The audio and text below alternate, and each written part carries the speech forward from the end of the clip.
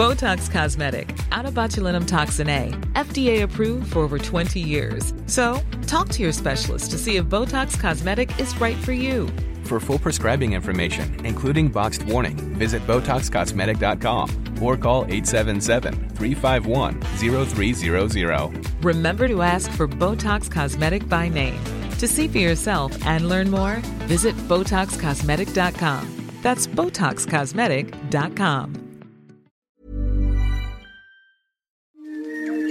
This is an RNZ podcast. Piki mai kake mai and welcome to Our Changing World from RNZ.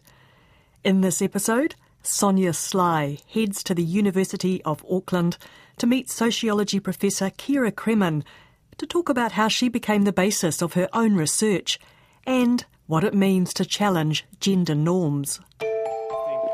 When people are walking with me and they kind of point out, how people are reacting. Sure, you can go to a club or some Rocky Horror event, but to see somebody casually going about their business, presenting as a woman, but nonetheless being identified as a male, I think is still very unusual. How much of what we associate with gender has been socially constructed, and what happens when someone breaks the rules? Kia ora, I'm Sonia Sly, and in this episode of Our Changing World, I meet up with Dr. Ciara Cremin, a professor of sociology from Auckland University, to look at how gender has been commodified, why sexuality and femininity is threatening, and what it means to socially and politically challenge gender norms. Like, for instance, I go to the beach, tend not to wear a bikini. I might be wearing what you think was more masculine clothing. I've still got my nails, which are quite long. And red. That alone is enough to stoke those responses. So you don't have to fully dress as I do. Those reactions come even with some minor deviation from a masculine norm. In 2016, Ciara published Man-Made Woman, and in it, she addresses the dialectics of cross-dressing.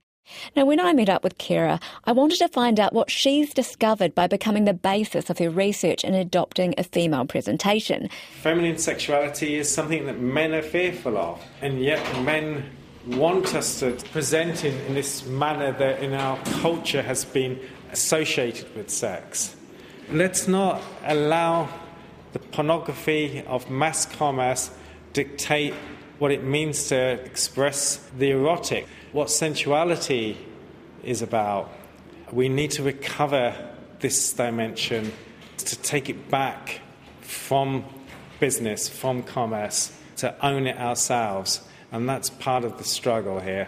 Identifying as a woman is not a symbol of power.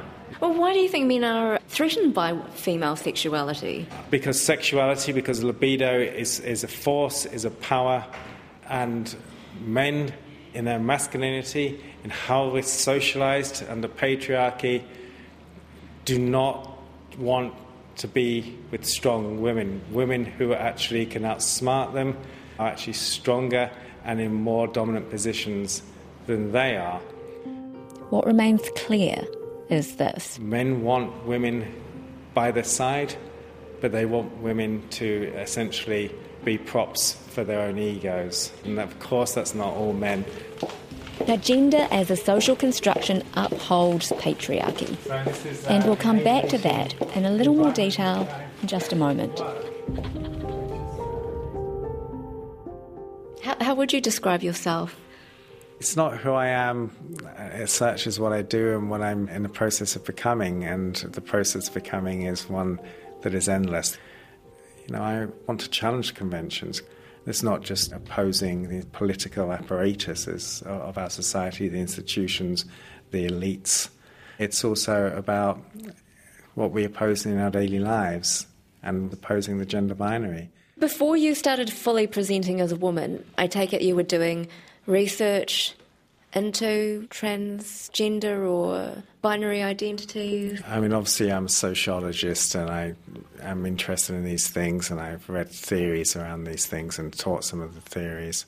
That as a project came afterwards, and it was never something that I thought about doing until I dressed openly as a woman and appreciated that there's something important about this, given my standing in society, and that I could make a statement. So today you're wearing stockings, pantyhose. Does it feel erotic to be putting them on compared to all those years you spent not wearing pantyhose? Absolutely not. I don't think there's any intrinsic association between delicacy and being a woman. It's a certain kind of expression, reflects a certain idea of femininity. I love wearing pantyhose because I think they're very sensuous. It's a feeling that's distinctive from anything else that as a man you wear. I find it fascinating that Ciara chooses to wear these highly feminine garments, where I can count on one hand the number of times I've chosen to wear a pair of pantyhose. So how did Ciara build her personal aesthetic, and what does it really mean to wear these items in a society that informs how we should dress according to our gender? I'm conscious about dressing in a way that is consistent with a feminine, westernised woman of a certain age and body shape. People by and large do relate to me as they would any other woman. I spent all my childhood years wanting to wear these things and repressing the desire to, because I felt that if I did, I'd be punished. Punished not necessarily by being smacked, but by being shamed, by being ridiculed. When you have a desire for something and that desire is repressed, the desire itself doesn't go away, and in fact it can intensify. So of course, when finally you can now dress openly as a woman, you go to town, I'm going to wear full makeup and dresses and pantyhose and to hell with it. It's incredibly liberating. So of course, I'm going to fall into styles that as a man I could never carry. There's not a single item that I wear that I could ever have worn as a man.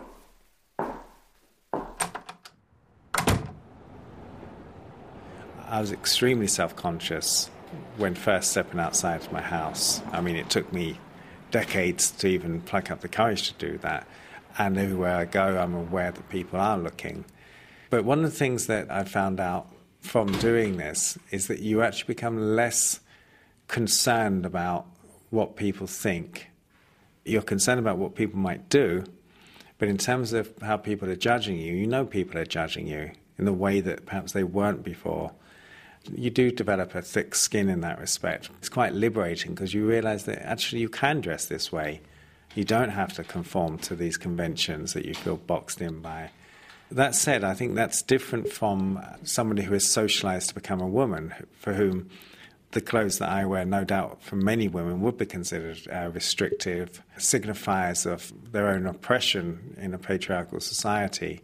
It's relative to how we've been socialised in terms of the effect of femininity.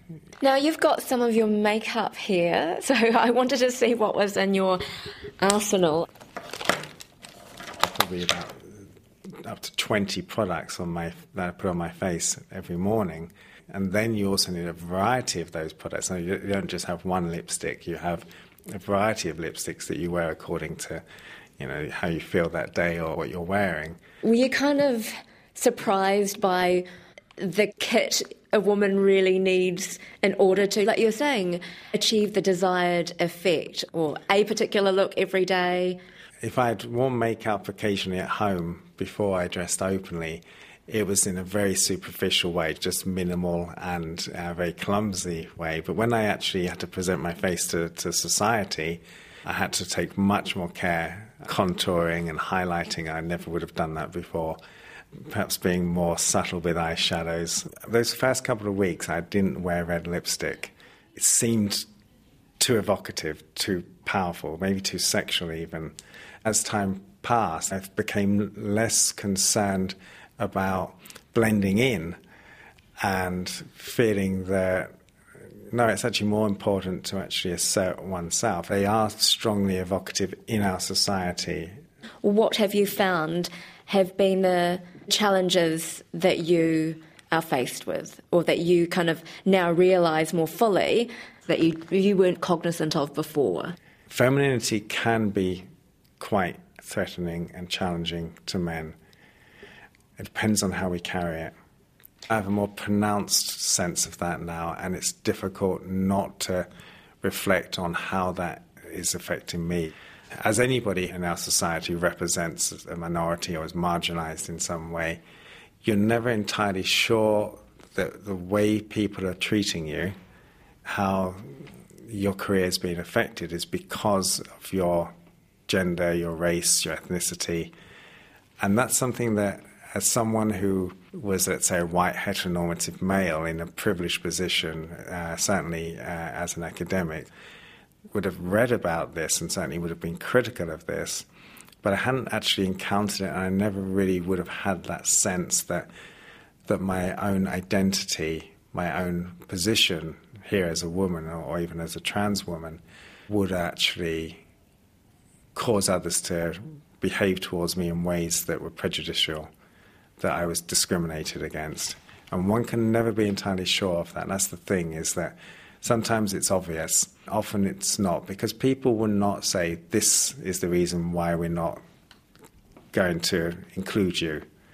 They'll give another justification.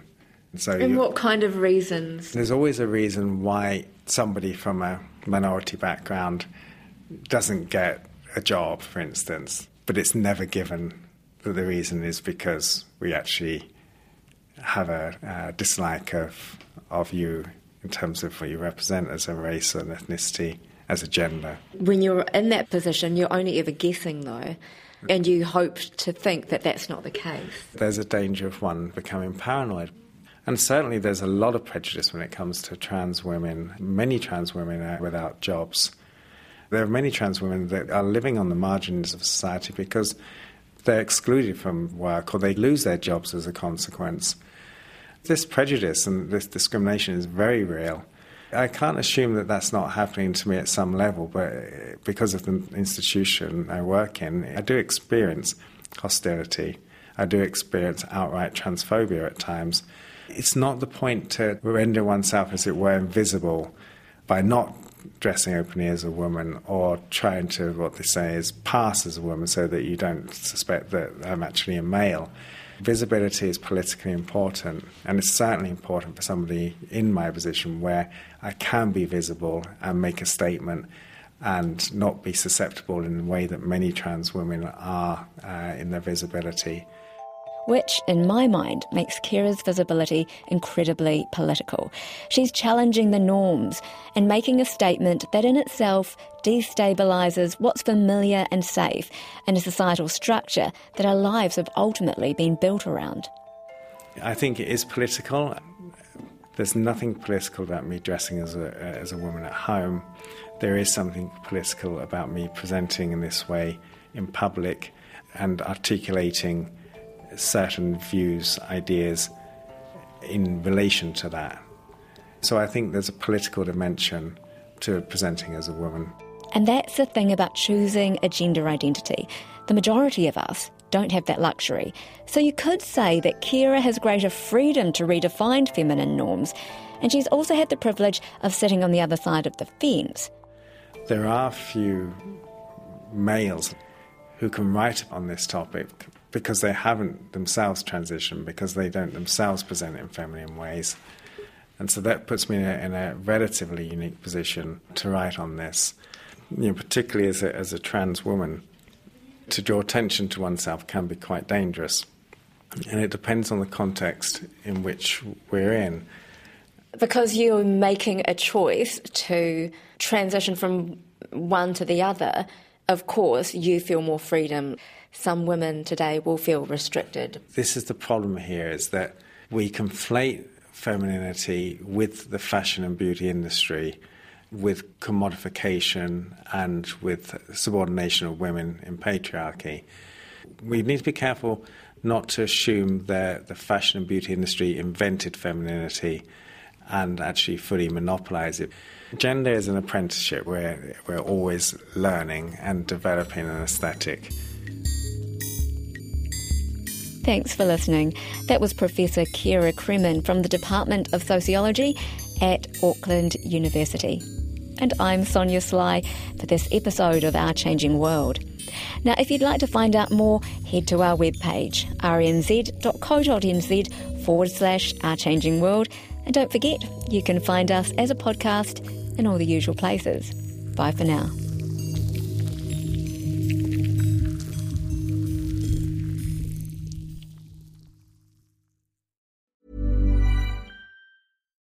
Botox Cosmetic, out of botulinum toxin A, FDA approved for over 20 years. So, talk to your specialist to see if Botox Cosmetic is right for you.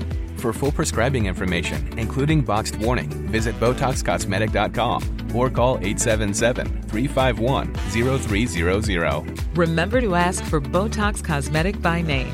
To see for yourself and learn more, visit BotoxCosmetic.com. That's BotoxCosmetic.com.